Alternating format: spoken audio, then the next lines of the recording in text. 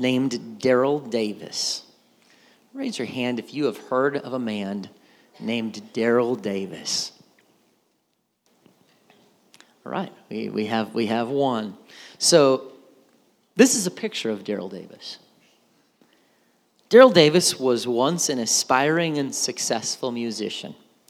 He played with famous people like Chuck Berry, B.B. King, Jerry Lee Lewis, and others.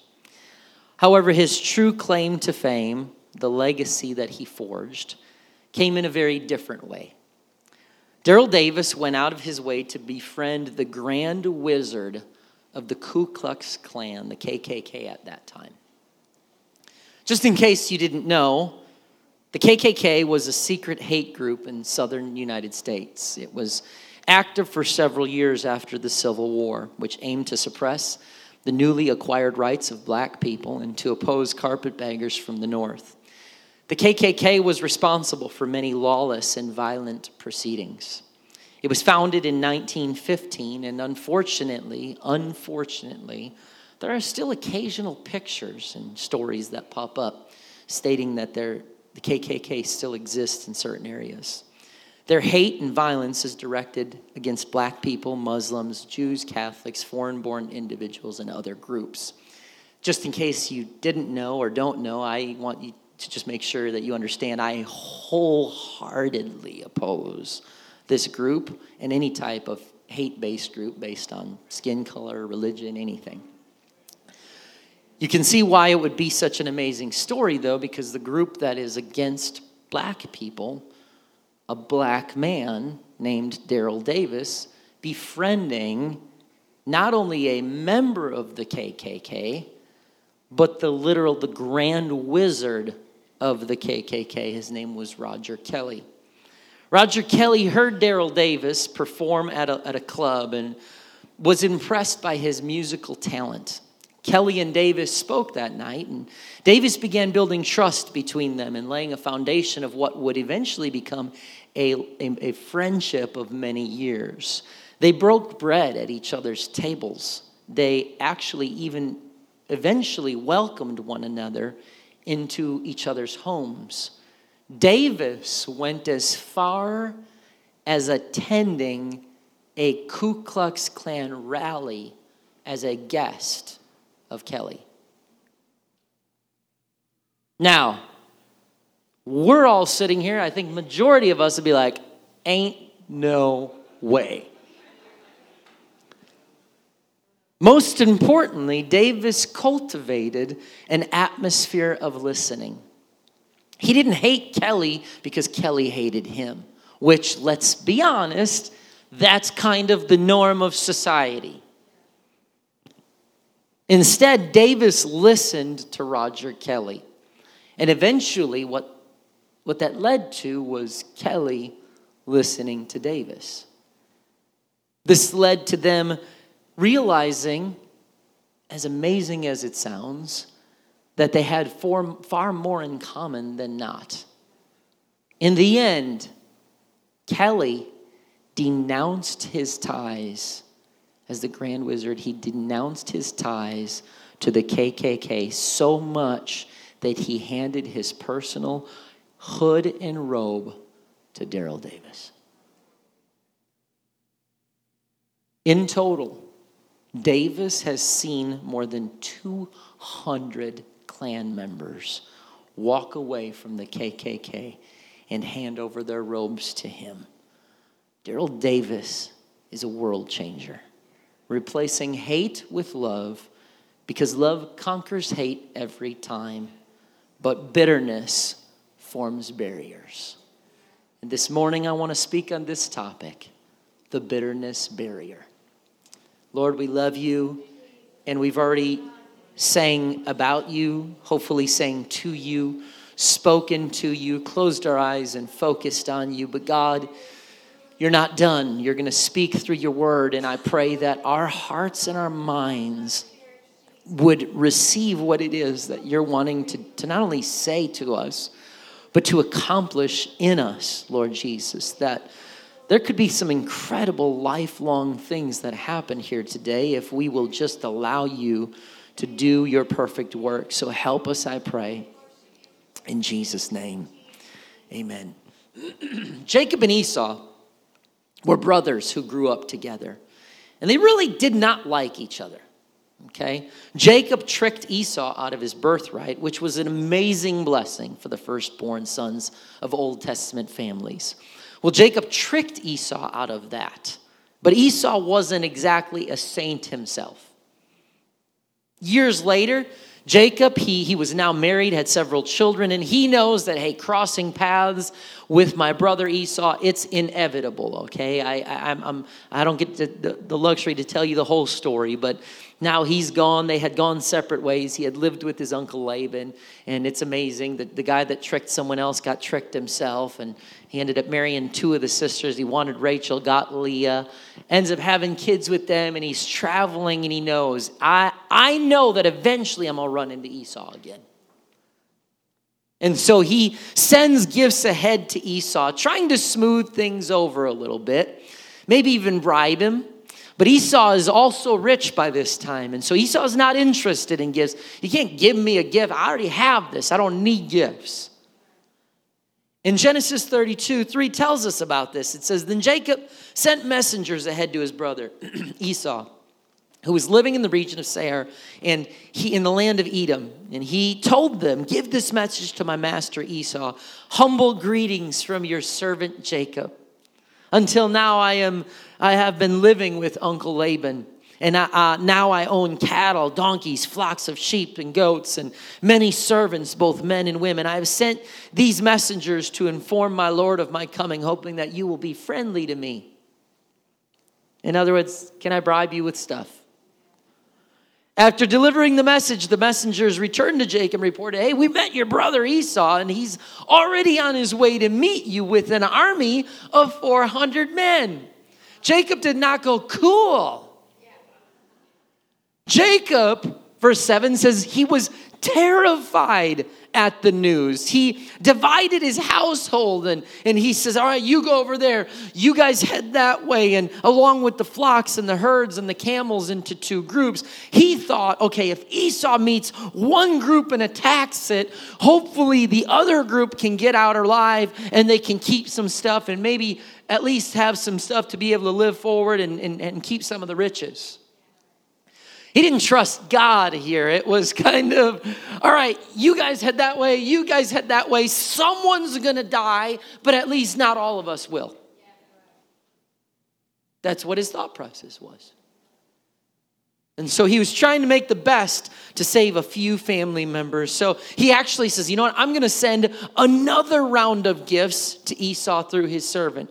But here's the thing, when your brother has wronged you, you're not looking for favors. You're not looking for gifts. You're not looking to sweep it under the rug. What are you looking for? You're looking for humility. You're looking for an apology. But in order to be willing to do that, to humble yourself, to be willing to come to your brother, you have to get into the presence of the Lord. You see, that's what Jacob had. After he feared for his death and the death of his family, his initial response was, okay, I got to save somebody. You guys go that way. You guys go that way. But then he stops in verse 11, 32:11. He says, oh Lord, please rescue me from the hand of my brother Esau. I'm afraid that he's coming to attack me along with my wives and children. He says, but you promised me, I will surely treat you kindly and will multiply your descendants until they become as numerous as the sands along the seashore, too many to count. So he knew God's word. Quizzing's important because even in prayer, he knew the word of God. And he knew God had spoken his word to him. And he said, God, you told me. There are times that in our prayer, we have to stand on the promises of God. When everything else doesn't look like it's working out, to say, God, but your word says, but God, your word says. I know right now the situation, but God, your word says. And so, sometimes the way God delivers us out of a problem is that he will work in us and not just in someone else. But see, that's not what we like. If I have an issue with someone, I'm praying that that knucklehead would come to their senses. God, let them see their ways. They are wrong. God, do what you need to do to speak to them. But you see, sometimes God says, no. I want to speak to you. I want to talk to you. You might be praying to God about what others are doing to you, but God is going to answer your prayer by what he's going to do in you. But we want him to work in that person, to do something to that person and fix my problem. Genesis 33, verse 1, then Jacob looked up and saw Esau coming with over 400 men. Can you imagine what he feels like at this time? He looks up, he looks up. What was he doing? Was he like cooking something, chatting with someone? All of a sudden he's like, imagine the terror in his body at that moment. It's not just my brother who was known to be a hunter. From what I can pick up, Jacob was a mama's boy. His mom's making the stew, and she's putting hairy arms on Jacob, trying to trick his dad and all that. And Esau's the guy, like, he's the man's man. He's out hunting. Dad, I got my stuff. I brought it in, And Jacob's like, Mom, That's what I'm picturing. And so Jacob's looking, and his knees are knocking together, and Esau by himself is already, I just picture this dude coming. He's got 400 men behind him. Jacob's like, I sent you gifts twice. So he divided the children among Leah, Rachel, and his 2 servant wives. Because in his head, somebody's going to die. I know I'm dying. But I'm just hoping that my lineage, can live on some way, shape, or form. So you guys go over here. Guys, go over here. You guys go over here. You guys go over here. So I got 4 groups now. And he put his servant wives and their children in the front. Leah and their children went second. Rachel and Joseph went last. You can tell who was the favorite. We know that. Then Jacob went on ahead. And as he approached his brother, he bowed down to the ground before him, which is a sign of what? Sometimes people might ask me why I kneel when I pray. This is it. For me, this is a sign of humility. You can pray any way you want. But when I come to an altar and I kneel down, there's something about God. I come into your presence right now. And Jacob went to his brother and he knelt down. But what does it say? He didn't kneel down one time. He continued to approach his brother. He knelt down a second time. And he continued to approach his brother. And he knelt down a third time. And he continued to approach his brother. You guys get the point, so I don't have to do so many squats.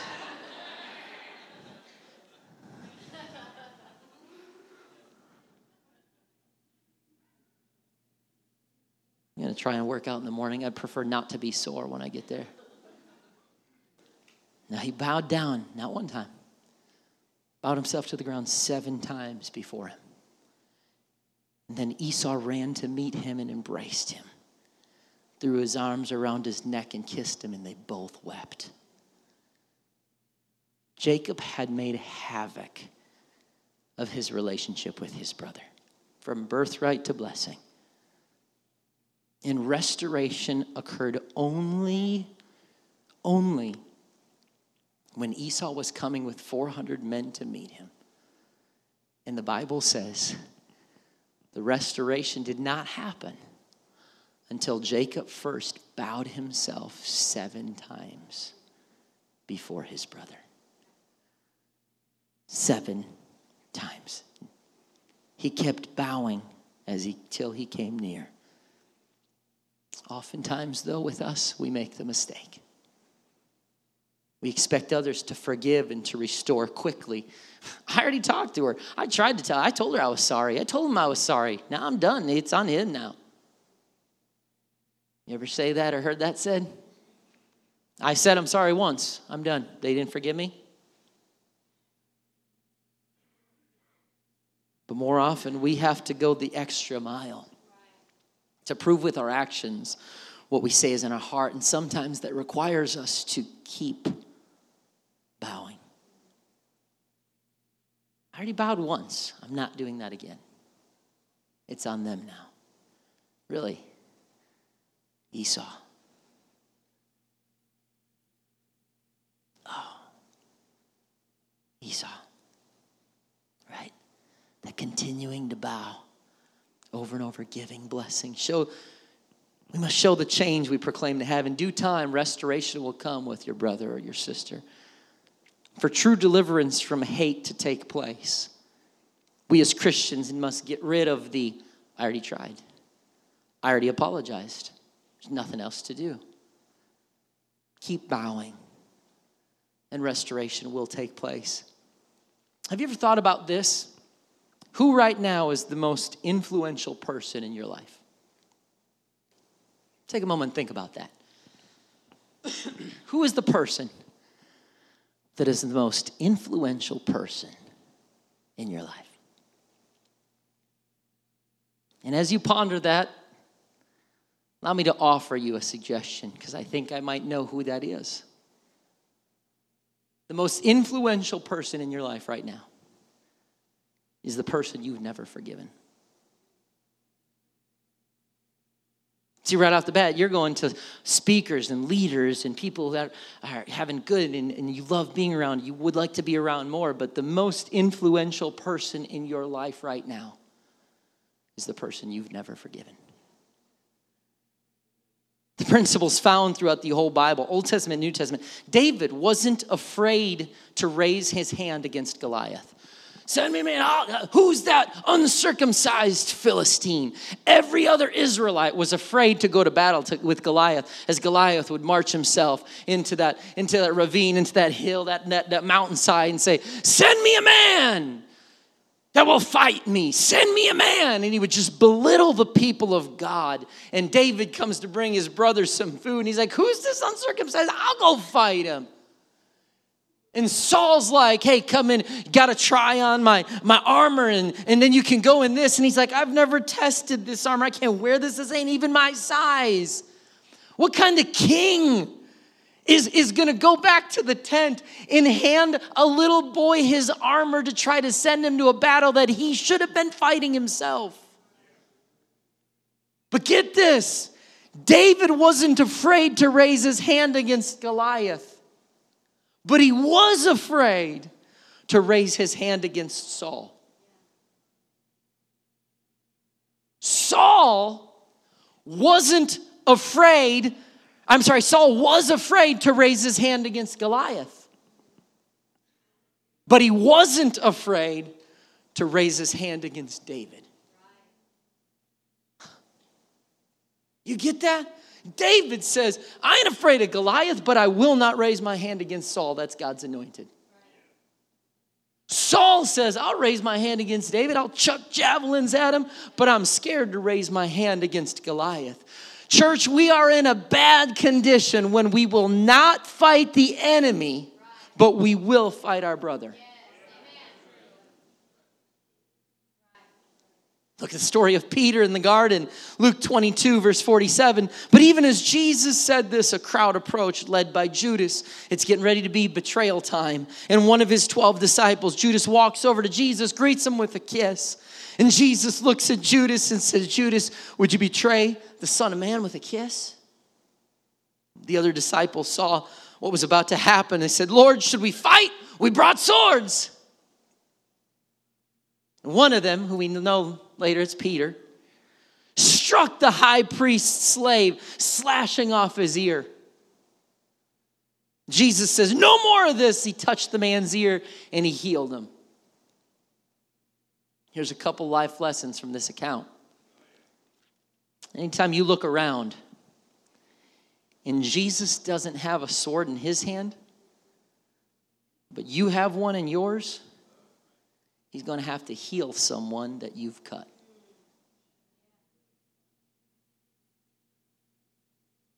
Sometimes we don't talk about swinging a legit sword anymore, but we are slicing with our words.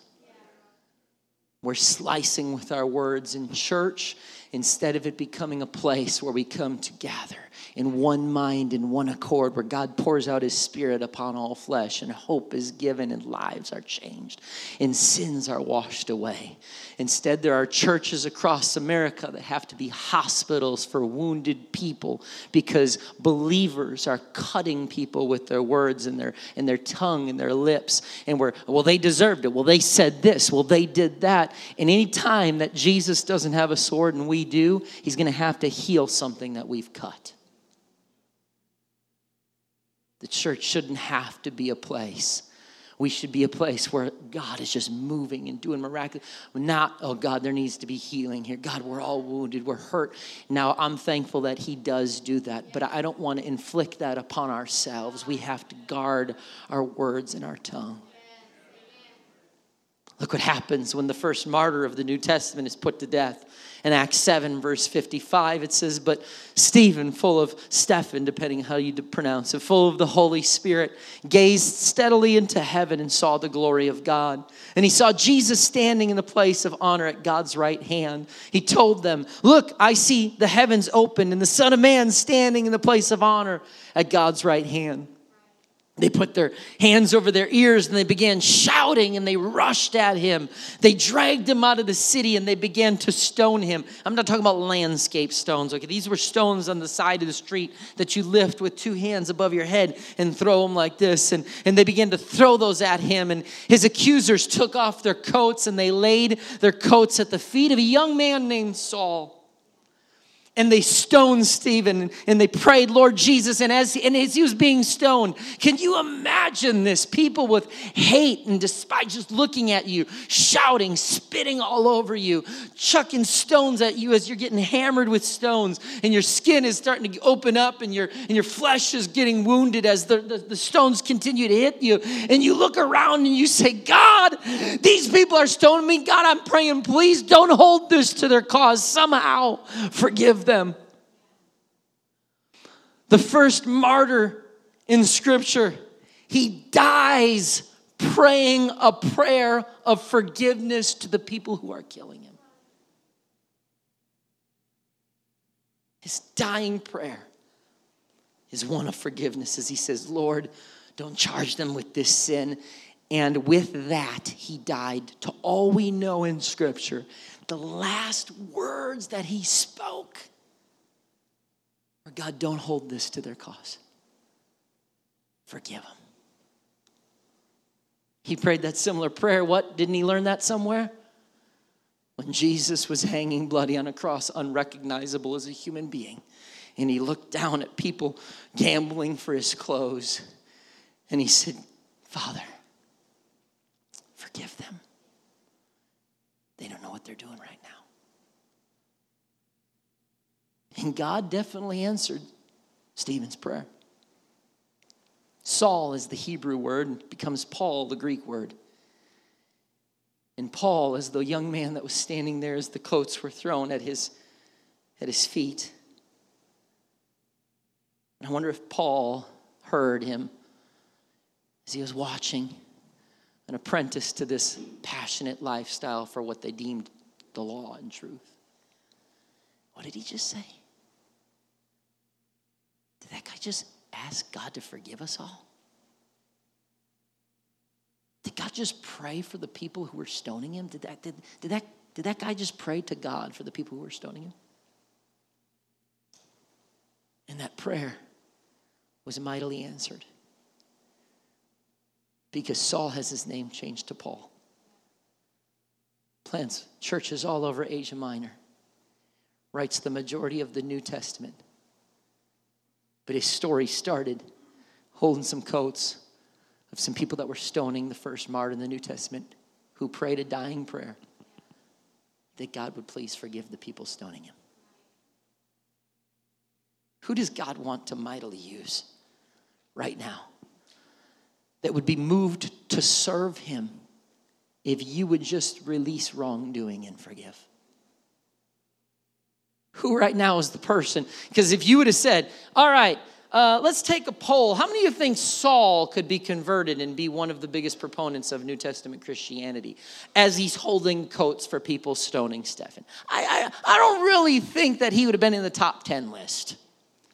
Kind of like when we look around and people in our lives be like, that's a bitter man, that's a bitter woman, and I just don't know about that person. I could never see them, but sometimes it's not just them being bitter, it's the bitterness we have toward them. And who is it that God is looking at and wants to mightily use right now? He could say, I could change that person's life. I could use them mightily. But right now, I'm just waiting for my people to pray a prayer to forgive them, to release them from wrongdoing. I've been reading and studying the book of Revelation for the last several weeks. And I'll tell you what all of it means. Here it is. Jesus wins.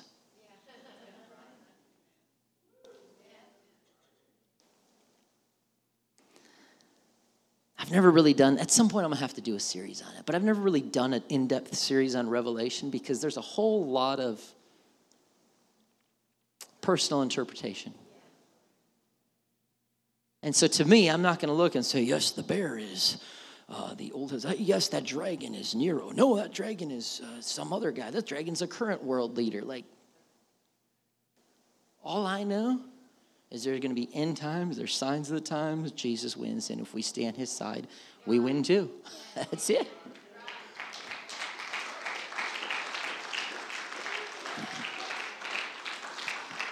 But I'm currently in the middle of God pouring out his wrath.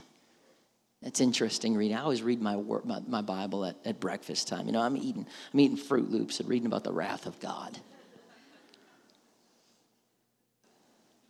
That's part of the reason I don't put milk in the cereal, because I get caught on tangents, and so I start taking notes on what I'm reading, and that way my cereal's still good.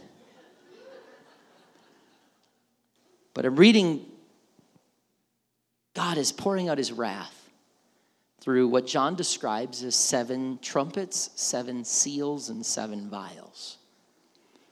In the third of the 7 trumpets, look what Scripture says in Revelation 8, verse 10, it says, then the third angel blew his trumpet, and a great star fell from the sky, burning like a torch. It fell on 1/3 of the rivers in the spring, on the springs of water. Verse 11 says, the name of the star was bitterness. It made 1/3 of the water bitter, and many people died from drinking the bitter water. Did you catch that? A star called bitterness fell into the water and contaminated people, and they died. Bitterness poisoned and killed hundreds of thousands of people, and it still is doing the same thing today.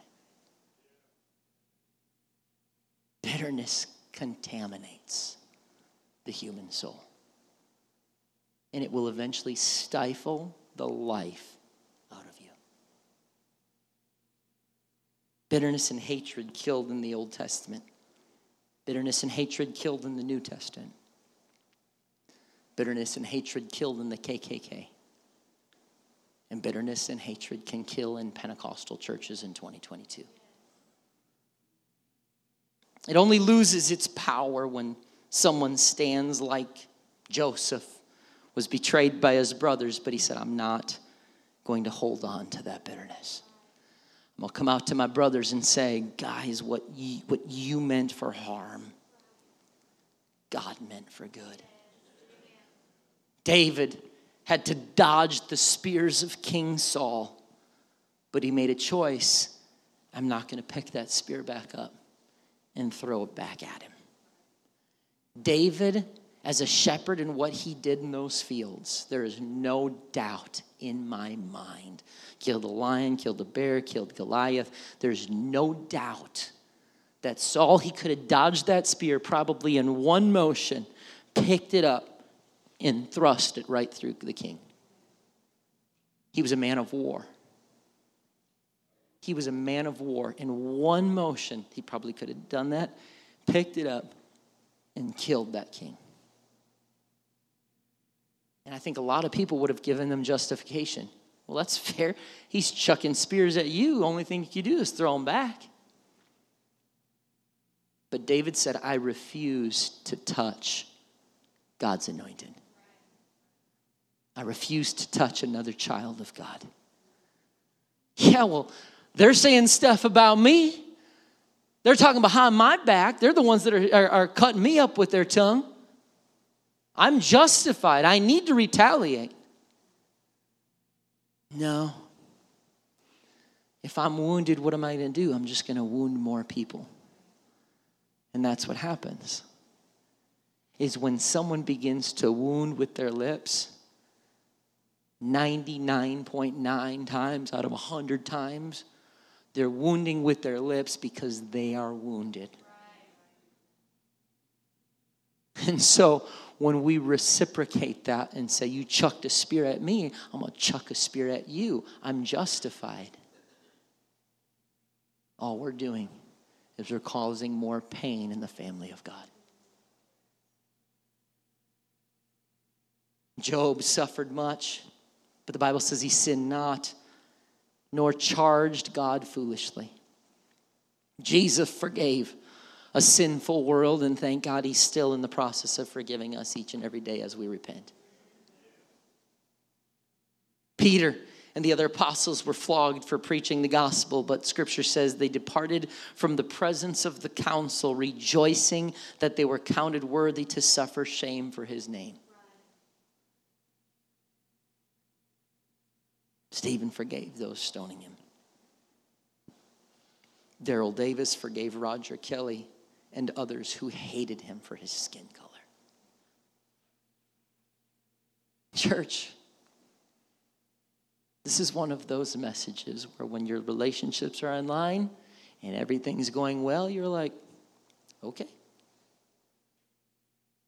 I wish I could always preach a message that spoke to every person watching online and every person here today. But chances are it's not going to touch every person today because maybe there's not that person that you are just, right now, as I say, that person and that you're holding bitterness, that person that hurts you, that person, chances are right now there's a name and a face in your mind. For some of you, you're like, no, there's not. And that's why, come back next week, we'll have one for you. But for the person that goes, oh yeah, you actually start to get white knuckles and your teeth clench because that person has hurt you. That person has wronged you. Yeah, you're telling me to do this, but you don't know my situation. It is so bad. It's gone on for so many years. You know what it's formed? A barrier of bitterness. And bitterness is one of those things that you just keep adding another brick to it. It becomes a wall. It becomes like the walls of Jericho where you look at it and go, how in the world am I ever going to get to the promise that God has for me? I don't know what happened, but it's gotten so long and so tall and so big, and I don't know what I'm going to do. Well, I think we got a hint from Jacob. The first things you need to do is get into the presence of God. And say, God, your word, I want to be in your presence, and I want to get in your word. Because what's holding you back today? What are you holding on to that might be holding someone else back today? What are you willing to do today that would release you or release someone else? For Jacob, it started with intentionally walking into the presence of God. And God obviously worked in his heart enough that he would go to his brother and say, Esau,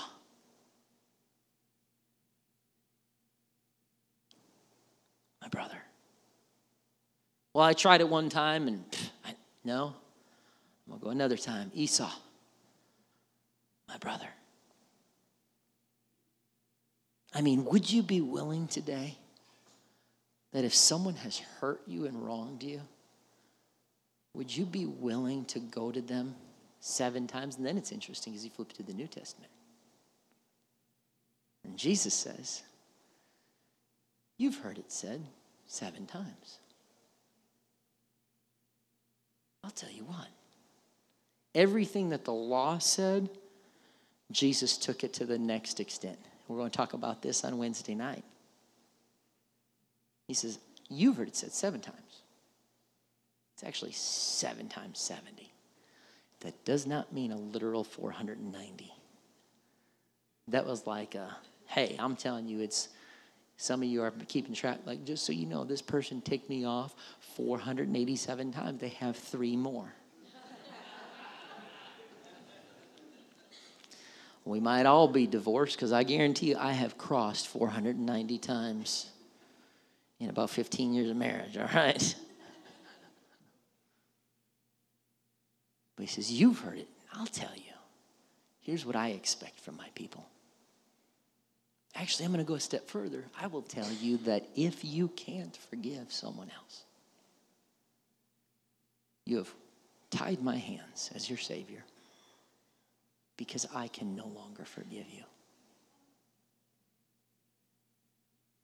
That scares me. That makes me want to examine my heart every single day and say, Father, forgive them. Father, if there's anything in my heart that has taken root, because it's like when you plant something in the ground, you're not just celebrating the growth that's taking place. You don't even know it exists. Like, yeah, I planted that thing, and I haven't seen it. All of a sudden, you start to see little shoots come out of the ground, and it can grow into something.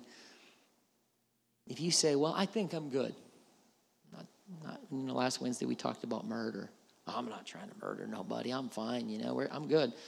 But the problem is when you start trying to take care of something, if something is unhealthy and you just planted it, you can get it out of the ground and taken care of pretty easily in the first 3 weeks of its life. But if you try to remove, we had to have a willow tree removed a couple years ago. My wife's still sad about it.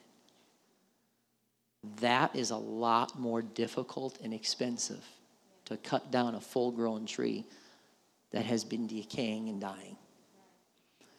So if there's something in our heart and we say, I'm going to start dealing with it when I see it, that's a little bit too late. But if we will stay proactive and daily say, God, is there anything in my heart? God, is there anybody that I'm avoiding? I don't want to go to a small group because I see they might go there. Lord, I better deal with this right now.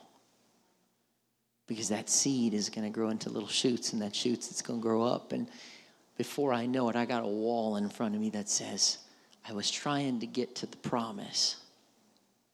But somewhere along the line, this thing got so big and so out of control that I don't even know how I'm going to go from where I am to where God wants me to be. Because I literally can't tear it down myself because I can't stand that person. And for some of you, as we talked about a few weeks ago on the parenting and the things we were talking about Wednesday night, you have had things that people have done or have not done that they are real. They are painful. They are tragic. And in your head you say, I have every right to hate that person. I have every right. What they did to me, I have every right.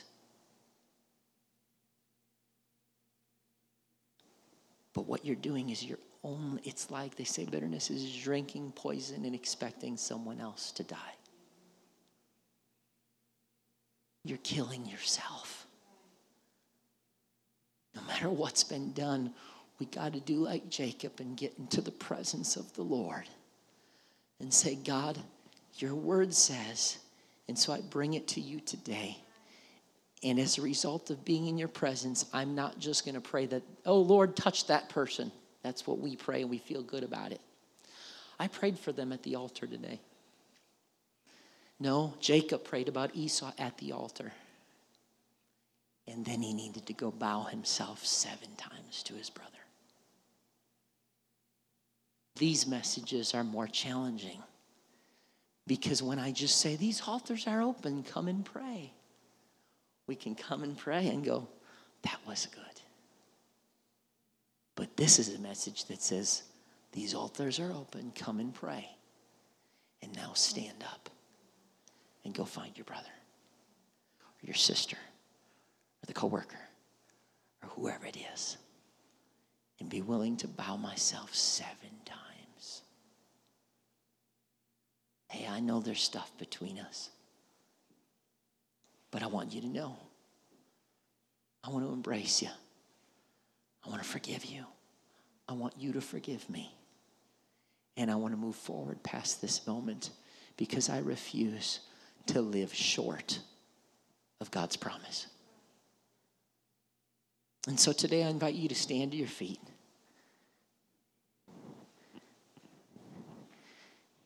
And you can justify it if you're here. It's very easy to justify that this is not for you, that I don't understand the circumstance, I don't know the full story. That's fine. Go with that narrative. But you're the one that continues to live in bondage. But if you're willing this morning, this afternoon, still used to that. If you're willing this afternoon to say, I'm going to find myself a place to pray. And maybe if you're like, well, I ain't got nothing. Well, that's fine. Then find yourself a place to pray and say, God, help me to look at my heart right now. Is there anything that's been planted in there that is starting to take root? Is there anything in there that is starting to take root, that is growing under the surface that I'm not yet aware of? Because if there is, reveal it to me right now. Because I want to dig that thing out of there, and I do not want that to have root in my heart. God, I don't want any bitterness and hatred and anger. I want none of that there because, Lord, there's no one on this planet that has hurt me as much as I have hurt you. And I need your forgiveness in my life. So I've got to forgive this other person. So God, forgive me for hanging on to this. I want to remove it. And if I need to, I'm going to go find someone and bow myself before them as many times as I need to make sure that it's right. Jesus, as this church begins to find a place to pray right now, oh God, that something powerful and supernatural would take place in the hearts and the minds of not only people here, but those watching online. God, that we wouldn't just justify ourselves or trying to make excuses. Lord, there are people who have desperately, they have hurt us. They have left so many scars. But God, I pray for that person right now. Lord, that we begin to say that person's name out loud and say, God, I release them into your hands. Lord, I'm not going to pray about what you need to do to them. I'm praying about what you can do in me. I'm not going to pray, Lord, that, oh, Lord, that you would do this for them or to them. No, God, do what you need to do inside of me, Lord. Work in me, Jesus. God, that we're going to be a church of people who refuse to lift up a hand against a brother or sister. Lord God, we refuse to be a people who swing the sword freely and cut whatever's in our way. And then you have to provide healing. No, God, help us. Help us, Jesus, to forgive the way you want us to forgive, to love the way you want us to love. God, to learn from people who have gone before us, who have broken down barriers with love, who have broken down barriers with humility, Jesus. Help us.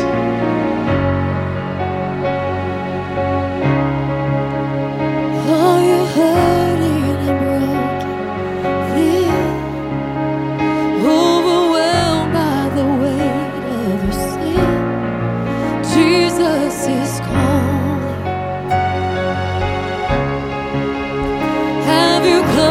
to the